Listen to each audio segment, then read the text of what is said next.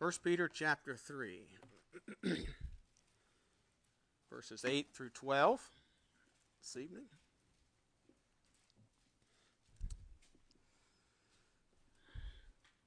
First Peter 3, verse 8. Finally, I'm not saying I'm almost done, just so you know that. But kind of in conclusion here, Paul is kind of making a summary, you might say, of conduct that's pleasing the Lord, so that we can dwell together in harmony. But anyway, finally, be ye all of one mind, having compassion one of another, love as brethren, be pitiful, be courteous, not rendering evil for evil, or railing for railing, but contrariwise blessing. Know that ye are thereunto called, that ye should inherit a blessing.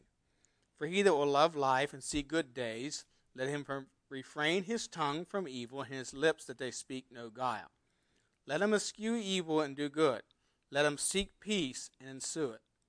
For the eyes of the Lord are over the righteous, and his ears are open unto their prayers. But the face of the Lord is against them that do evil. Title of this message, Living in Harmony Before the Lord. Let's pray. Heavenly Father, we thank you again for the opportunity we have to meet together. Pray that you'd speak to our hearts tonight, and we encouraged and strengthened in our walk with you, and may you be glorified, we pray, in Jesus' name. Amen. You know, in 1 Timothy, the book, the key verse is that thou mayest know how thou oughtest to behave thyself in the house of God, the church pillar and ground of the truth. Well, here Peter is telling us how to live in harmony with one another. He says that we're to be of one mind. That this word "one mind" speaks of harmony, like harmony in a song. You know, if you know anything about music, you notice that every once in a while a pianist will hit a wrong note. Now, if it's wrong enough, it almost is like somebody running their fingers down a chalkboard. Just you know, there's dissonance there. It just doesn't go.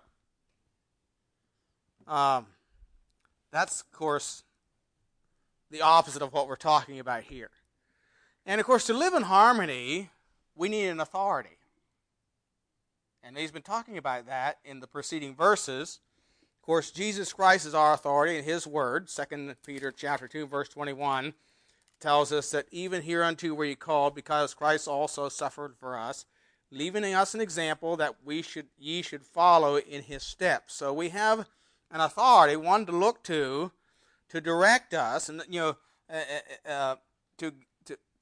tell us, that authority to gauge ourselves, you might say, and there of course needs to be leadership that directs or commands that authority. In the home, it's the husband.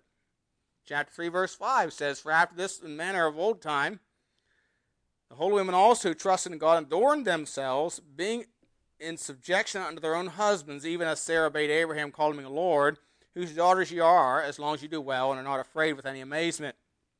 So in the home, it's the leadership is given to, the responsibility is given to the husband. In the church, of course, it's the pastor. Chapter 5, verses 1 and 2, the Bible says, "The elders which are among you I exhort, who also an elder, and a witness of the sufferings of Christ, and also a partaker of the glory that shall be revealed, feed the flock of God which is among you, taking the oversight thereof, not by constraint, but willingly, not for filthy lucre, but of a ready mind." And you know, Peter took that authority given to him by Christ in the church at Jerusalem. He was the first pastor after the Lord Jesus. And he confronted Ananias and Sapphira, who really what they were trying to do was bring disunity into the church. And so, you know, the purpose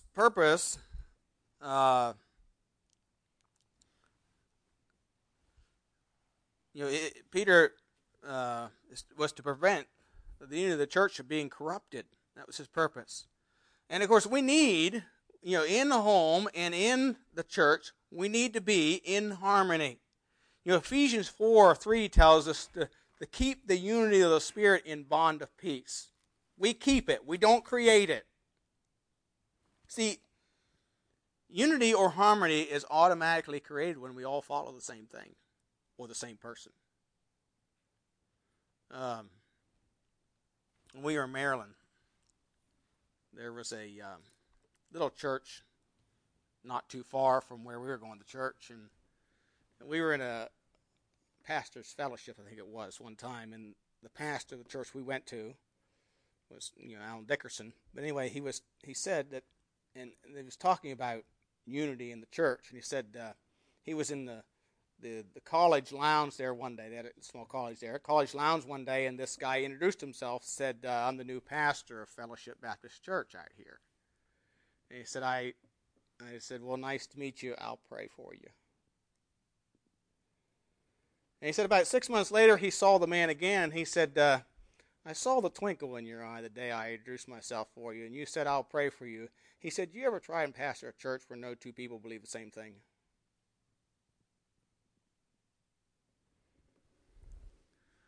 You see, and of course, he wasn't there long. No, we need to follow the authority, of course, the Word of God, and leadership that God gives us is direct that authority. So that there is harmony, not only in the church, but also in our homes. By the way, if there's not harmony in our homes, it's going to cause disharmony in the church as well. So we need to be of one mind. He also says we need to be sympathetic. These are some things that he instructs us to be. We need to be sympathetic. Verse 8 says, and having compassion one of another. The word compassion here means suffering a feeling like with another. It's being sympathetic. We see an example of this spoken of in 1 Corinthians chapter 12. 1 Corinthians chapter 12 and verse 26, where he says, and whether one member suffer, all the members suffer with it. Or one member be honored, all the members rejoice with it. So in the body of Christ, the local church, when one member suffers, we sympathize with one another. And that's the idea here. We suffer with one another. I never could quite figure out, even when I believed the universal church, how you could do that with people over in China you didn't even know. But anyway, that's another subject. No, we are to be sympathetic or suffer feelings alike with one another. We're to have love as brethren. And that simply means loving one another like we'd love our own brother. Like we'd love our biological kin. Right? And of course, this is the commandment that Jesus gave to us. In John chapter 13, he called it a new commandment. John chapter 13, verses 34 and 35. He says, a new commandment I give unto you, that ye love one another, as I have loved you, that ye also love one another. By this shall all men know that ye are my disciples, if ye have love one for another. And love, biblically, is doing right by one another. Doing right by one another. Romans 13 says, love is a fulfilling of the law. I mean, if you love your brother, you're not going to steal from him. You're not going to kill him. You're not going to covet his wife or his house. No, love is doing right to one another. That's what love is. It's the fulfilling of the law. And so we need to have love as brethren. We need to be pitiful. Verse 8 again says, and this is a similar word to the word compassion, but he says be pitiful. The word pitiful here means tender-hearted. The Lord is pitiful. Psalm 103 tells us that he pities us. David, I think a good picture of this is David, what David did for Mephibosheth. got my tongue twisted over my eye teeth. Go to 2 Samuel chapter 9. 2 Samuel chapter 9. The idea here is tender-hearted. 2 Samuel chapter 9.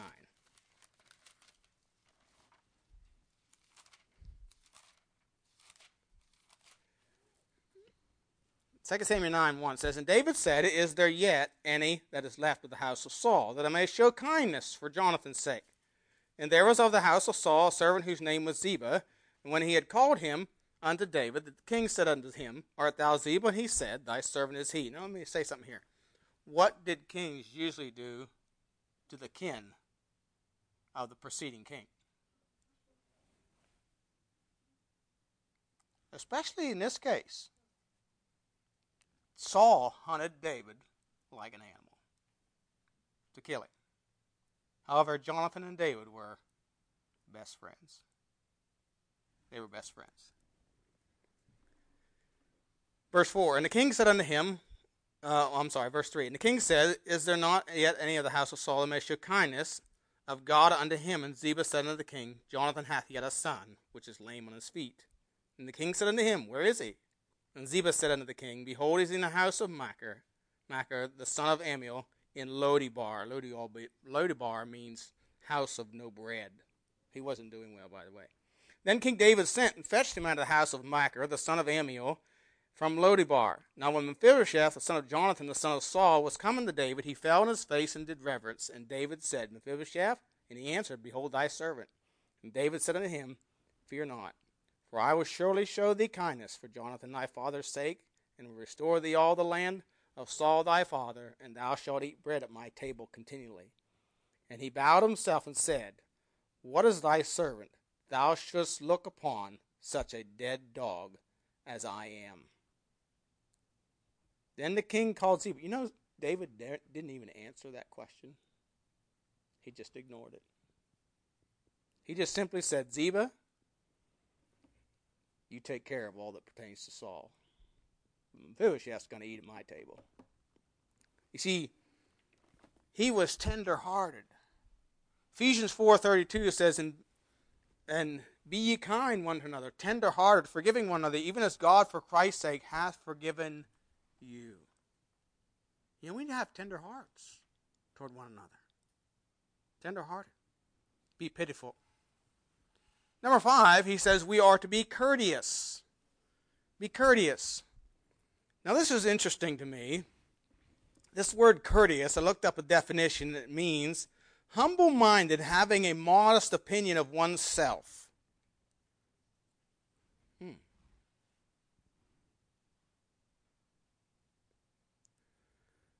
And I think the idea here is being humble-minded, having a modest opinion, you're not thinking too highly of yourself, and you'll be friendly and kind and willing to go out of your way to make others feel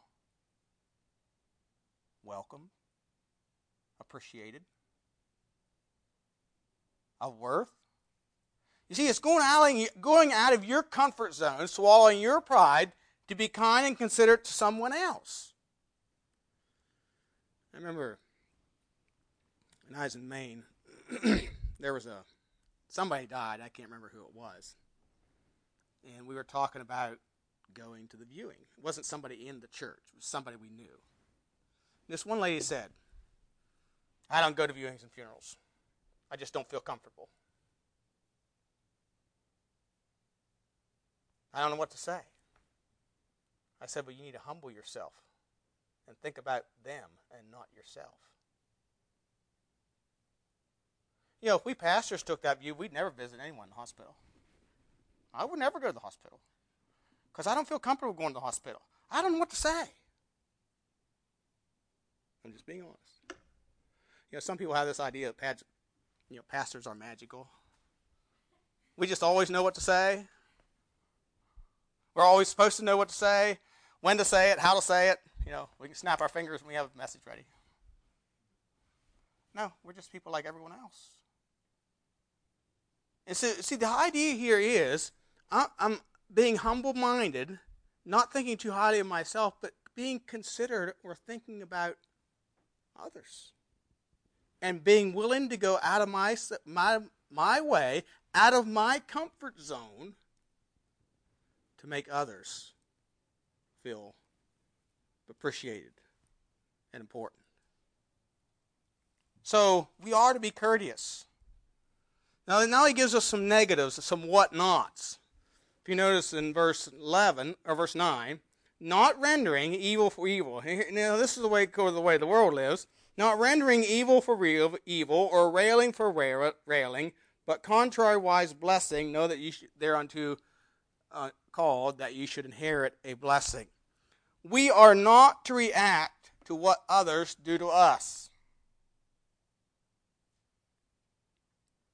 And when he says evil for evil, the idea is, the meaning there is injurious, or we're talking about physical harm or physical injury.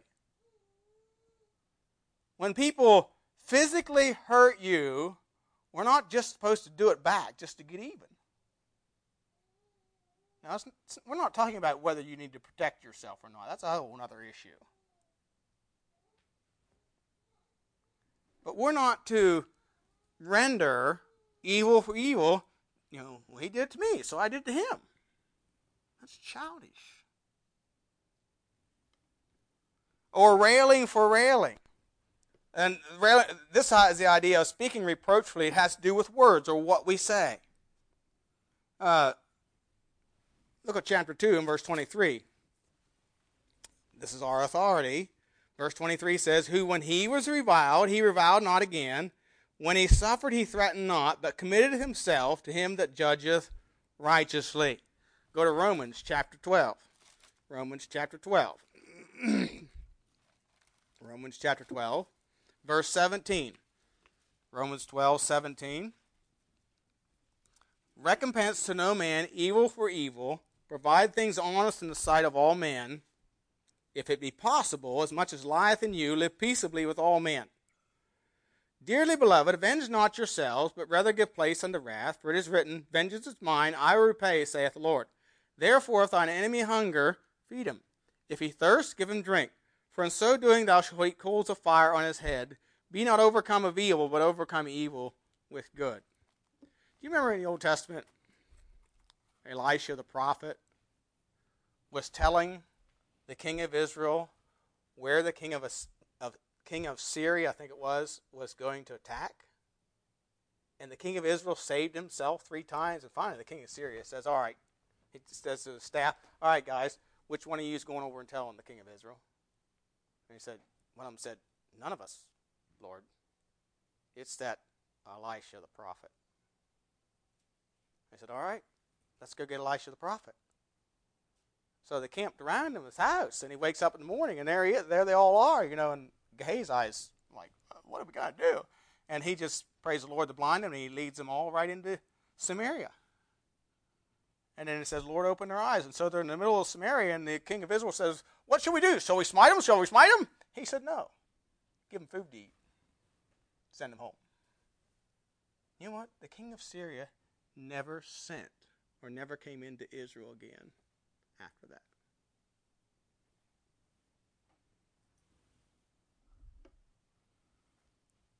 See, we're not to take vengeance, whether it's physical vengeance or whether it's with words. This is, we sang the song tonight, higher ground. That's what it means to live on higher ground. Ephesians 4:30, talking about words.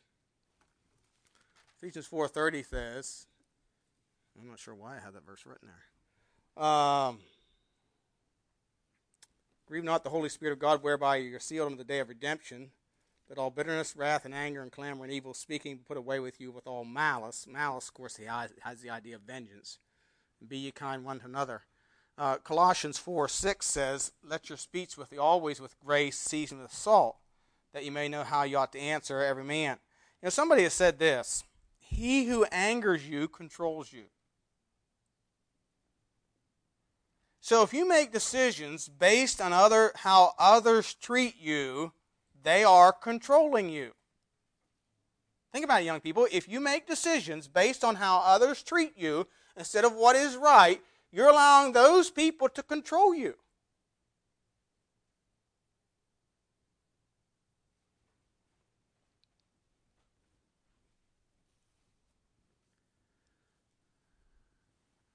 When I pastored in Maine, I don't know how many times I heard this statement.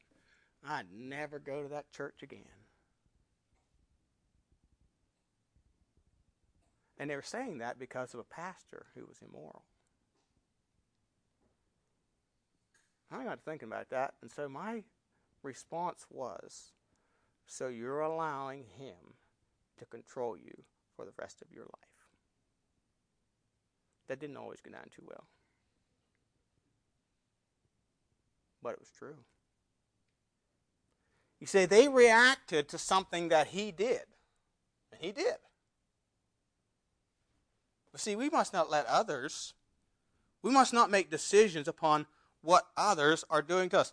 We're not to kick others because they kick us. That makes good horse sense, someone said. I read this, and I don't know who wrote it, it's anonymous, but it says, a horse can't pull while kicking. This fact I merely mention. And he can't kick while pulling, which is my chief contention. Let's imitate the good old horse and lead a life that's fitting. Just pull an honest load, and then there'll be no time for kicking. You see, we are supposed to take the higher ground.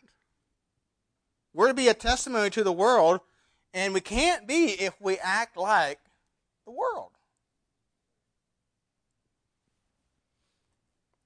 So, we're not to react to others. And then he gives some qualifiers, you might say, for a good life. Notice verses 10 through 12. Verses 10 through 12. He says, for he that will love life and see good days, let him refrain his tongue from evil, and his lips that they speak no guile. Let him eschew evil and do good. Let him seek peace and ensue it. For the eyes of the Lord are over the righteous, and his ears are open unto their prayers, but the face of the Lord is against them that do evil. So, to kind of sum this up, if we're going to live a good life, you're going to have to put into practice some of these things. And some of it we can say, well, number one, control your tongue. Control your tongue.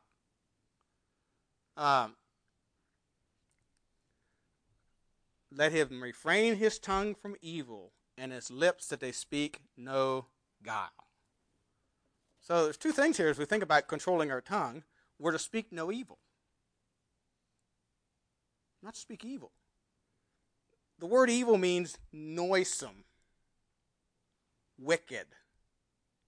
We've got a lot of people in our country tonight that are very noisome, and they're wicked. They're speaking evil things. It's lies. And they're just in your face. We're not to speak evil. He also says no guile. That word guile means deceit or meaning to decoy. It's like the idea of a decoy. You guys that hunt know what a decoy is. Craft. Matthew 26:4 says, and they consulted that they might take Jesus by subtlety and kill him. Mark 14:1, after 2 days was the feast of the Passover and unleavened bread, and the chief priests and the scribes sought how they might take him by craft. In other words, they were going to use decoy here. They're going to appear to be, near him and look for an opportunity to arrest him, but appear to be peaceful. So we need to be careful. We need to learn to control the tongue. Proverbs 18:21 says, death and life are in the power of the tongue, and they that love it shall eat the fruit thereof. Go to James chapter 3. James chapter 3 talks a lot about the tongue. Master, be not many masters, knowing that we shall receive the greater condemnation. For many things we offend all. If any man offend not in word, the same as a perfect man, and able also to bridle the whole body. And you realize what James just said there? If you can control your tongue, you can probably control everything. So what's that tell us? The tongue is the hardest thing to control. It's the easiest thing to use. Behold, we bit bits in horses' mouths, that they may obey us, and we turn about their whole body. Behold also the ships, which though they be so great, are driven of fierce winds, yet they are turned about with a very small helm, whithersoever the governor listeth. Even so the tongue is a little member, which boasteth great things. Behold, how great a matter a little fire kindleth. And the tongue is a fire, a world of iniquity. So is the tongue among our members, that it defileth the whole body, and setteth on fire the course of nature, and it is set on fire of hell. For every kind of beasts and of birds and of serpents and of things in the sea is tamed and hath been tamed of mankind. But the tongue can no man tame. It is an unruly evil full of deadly poison. Therefore bless we God, even the Father, and therefore curse we men, which are made after the similitude of God. Out of the same mouth proceedeth blessing and cursing. My brethren, these things ought not so to be. You know, we need to really be careful what we say. Because what we say can send somebody to hell.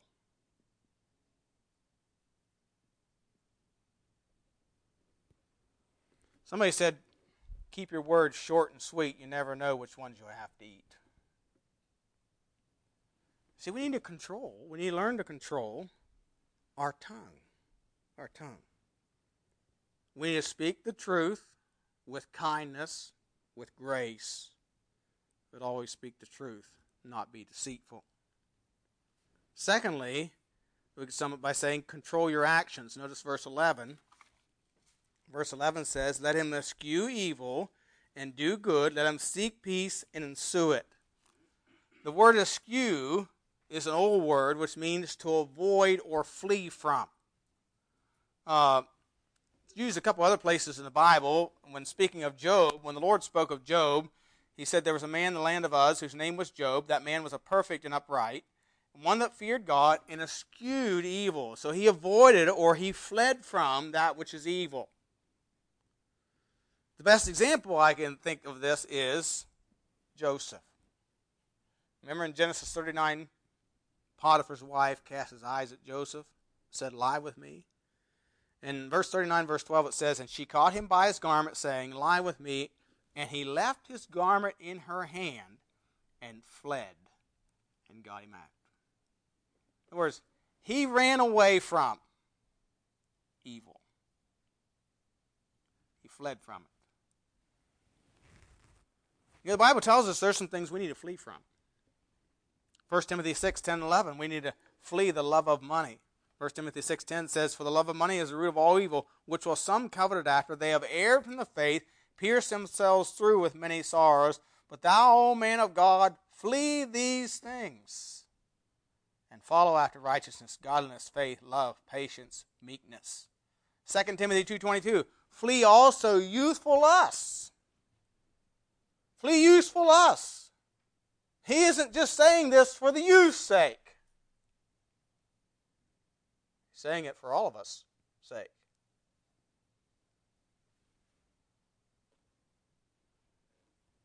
You know, there's a lot of things that we could speak of as youthful lust, the desire for just entertainment, laziness. A lot of youth are lazy. Laziness is a spiritual problem.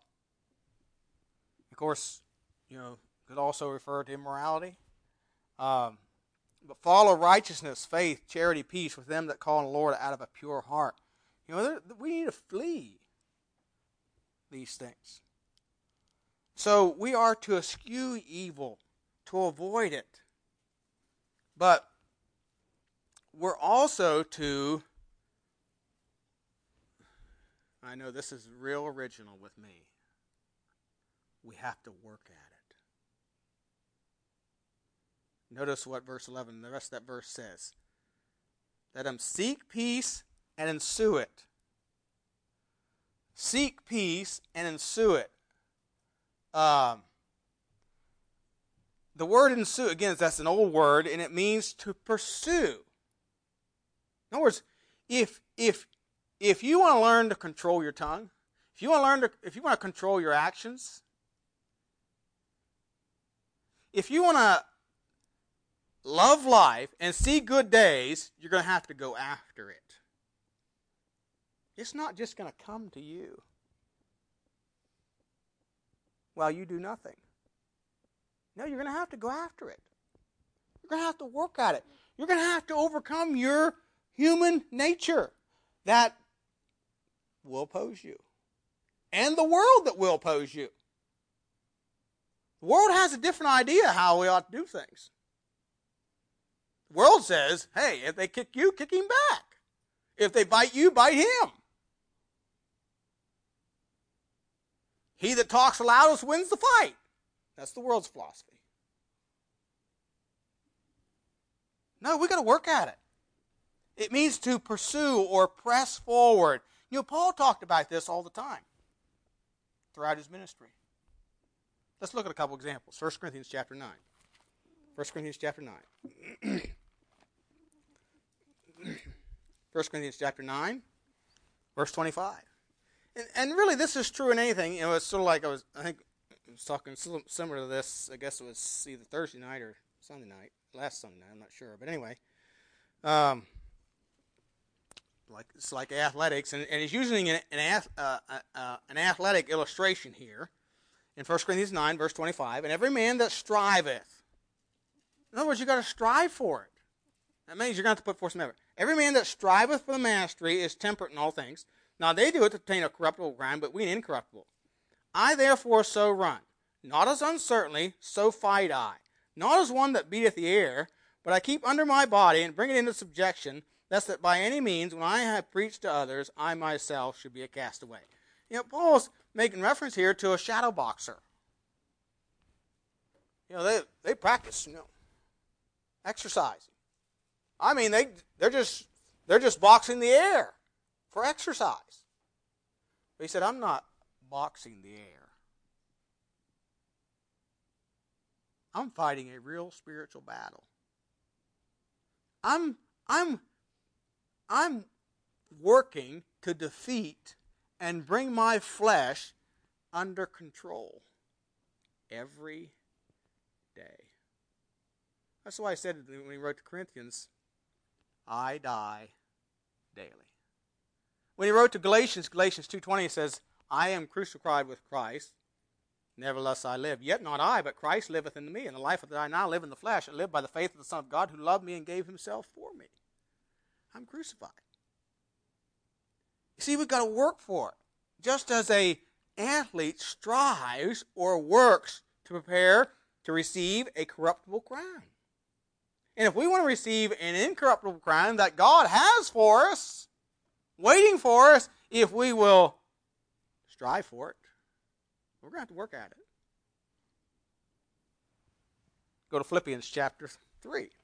Philippians chapter 3.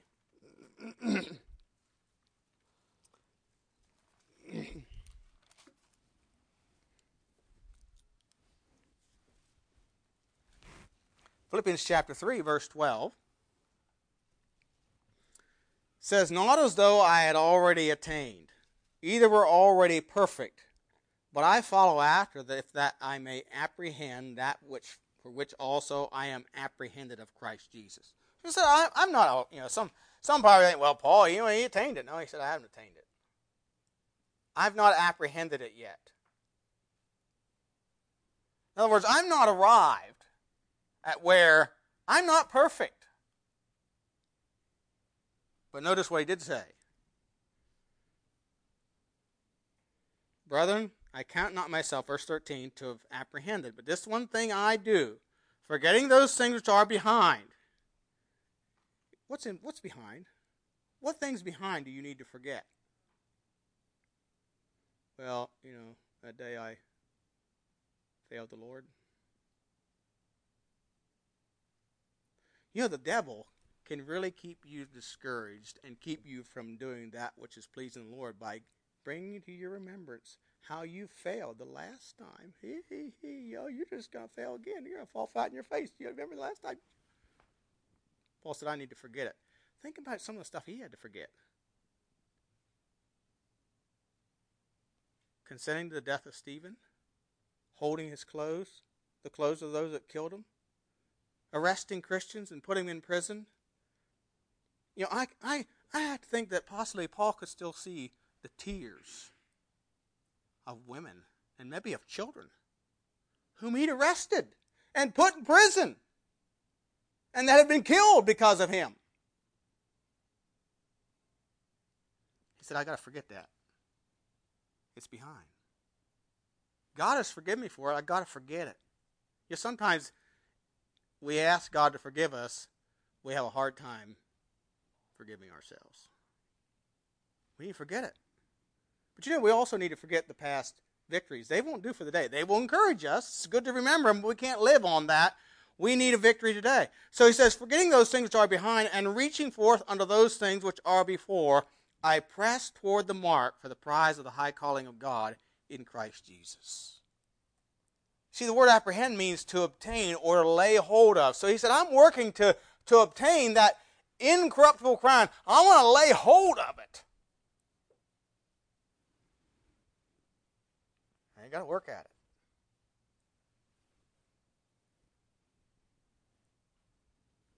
So we need to work at it. I want you to notice the fourth thing here. We have a heavenly Father watching over us. Notice verse 12. Verse 12. He says, for the eyes of the Lord are over the righteous, and his ears are open unto their prayers. But the face of the Lord is against them that do evil. Now, three things here. We have a heavenly Father watching over us to direct us, strengthen us, and equip us.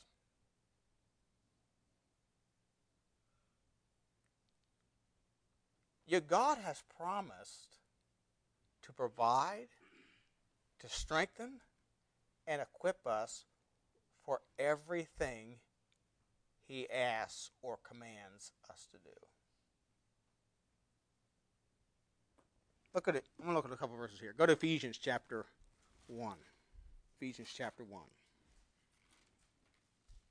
There are some precious promises that God gives us in the Word that we need to lay hold on. That will encourage us. The fact that God, our Heavenly Father, you know, if you had an earthly father who really cared about you. You know, when I was growing up, there were times I wondered if Dad really cared. But you know what? I don't ever remember having to worry about what I wore or what I ate.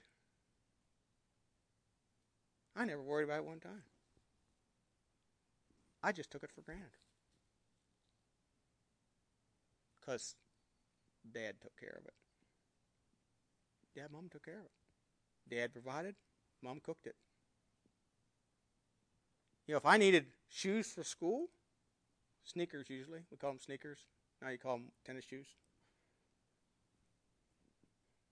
For gym class, we need them. So I'd go home and say, of course, you know, every start of every school year, you had to get a new pair. And Dad said, well, let's go over to Shem Swarry's. That was a shoe shop. He was an Amish cousin, by the way, anyway. But anyway, that's where he went. When I needed shoes on the farm, Dad said, well, you know, your shoes are looking kind of bad. Let's go to Shem Swarry's and get some new shoes. I never worried about that stuff. Why? You see, I had a father that equipped me. He did find things for me to do too, but he equipped me to do the things that he asks. Look at Ephesians here, 1 verse 15. Wherefore I also, after I heard of your faith in the Lord Jesus and love unto all saints, cease not to give thanks for you, making mention of you in my prayers, that the God of our Lord Jesus Christ, the Father of glory, may give unto you the spirit of wisdom and revelation in the knowledge of him. See, we need to understand who he really is. The eyes of your understanding being enlightened, that ye may know what is the hope of his calling, and what the riches of the glory of his inheritance in the saints, and what is the exceeding greatness of his power to usward who believe, according to the working of his mighty power, which he wrought in Christ when he raised him from the dead and set him in his own right hand in the heavenly places. See, Paul says you need your understanding opened, enlightened. You need to really understand this.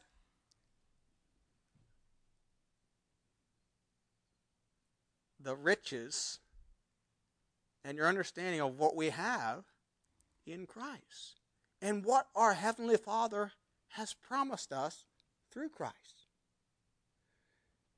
You know what? I really believe this is why the disciples couldn't grasp. They couldn't grasp letting Jesus die. Because they didn't realize that God would raise him, had the power to raise him from the dead. And why is it we fail to trust God? Is it maybe because we're just not too sure God can really do what he says?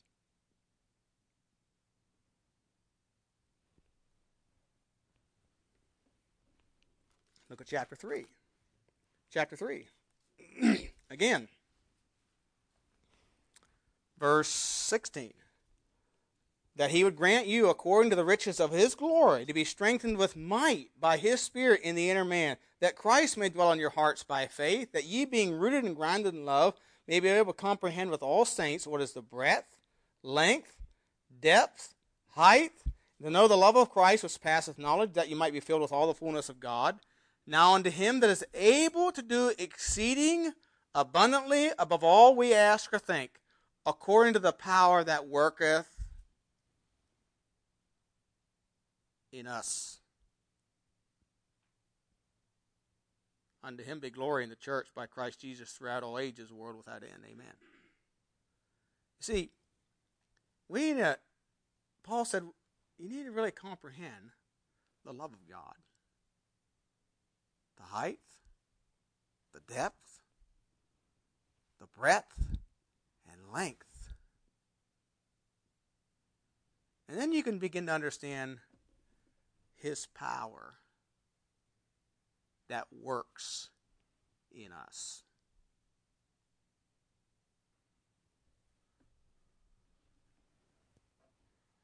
You know, if somebody come after one of my children, I'd do everything in my power to protect. It may be an 06 or 270, but I'd use it.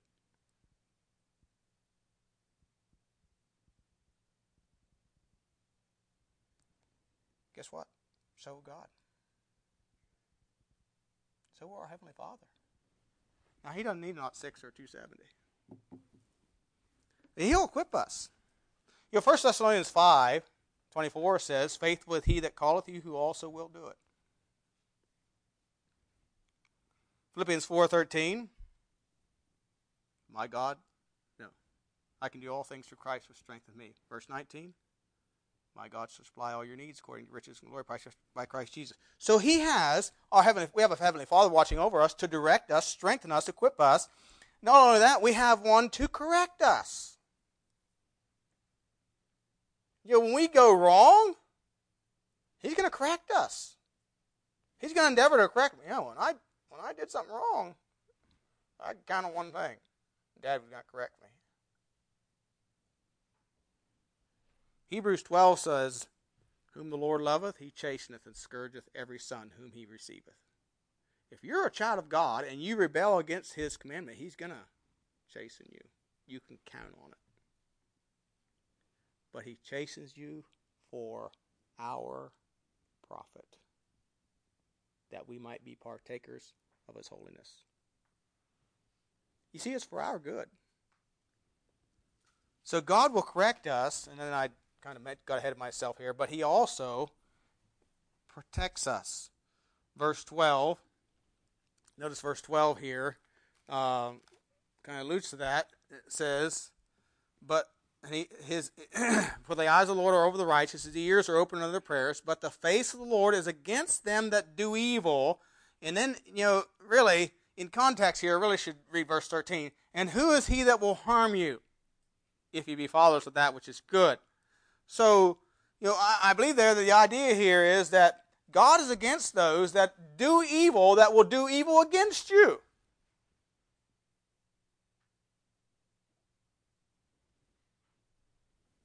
Proverbs 2:7 says that he is a buckler to them that walk uprightly. A buckler is a shield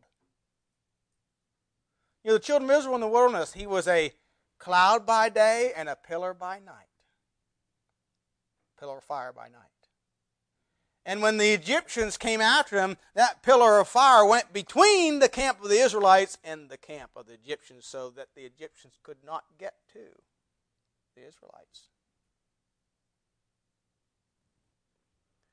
Psalmist says, the angel of the Lord encampeth round about them that fear him.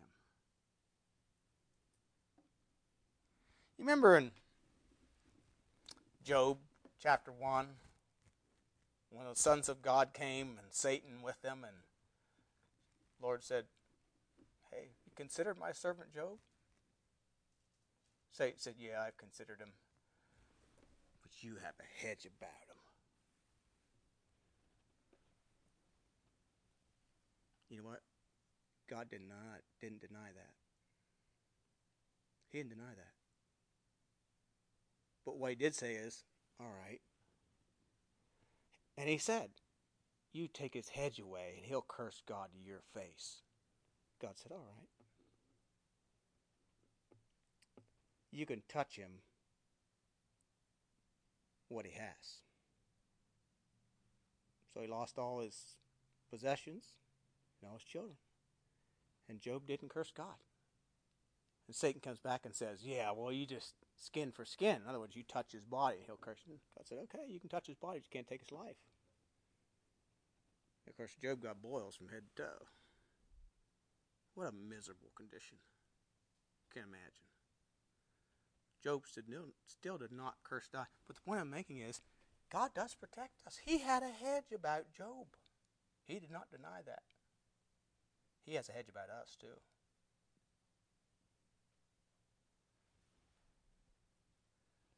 So, we have a Heavenly Father watching over us. And if we walk with him, we can walk in peace and assurance, knowing that he will provide and will protect. And if we go astray, he will also correct and endeavor to bring us back. So my God, help us to live in harmony before the Lord, to walk with him, to please him, knowing that he cares for us, that we have a Heavenly Father that loves us and concerned about us. Help us to love one another and to live in harmony, that we might be a witness and testimony to this lost world that knows not Christ. Let's pray. Heavenly Father, we do thank you again for the time of your word tonight. Thank you for the encouragement that we find in it. Oh, Lord, I pray that you'd help us as your children to not take the promises you give us in your word for granted. And Father, help us to work at it, to seek peace and ensue it.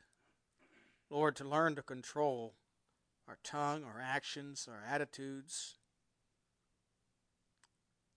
toward our fellow man, toward one another, that we might glorify you and live in harmony and live a good life.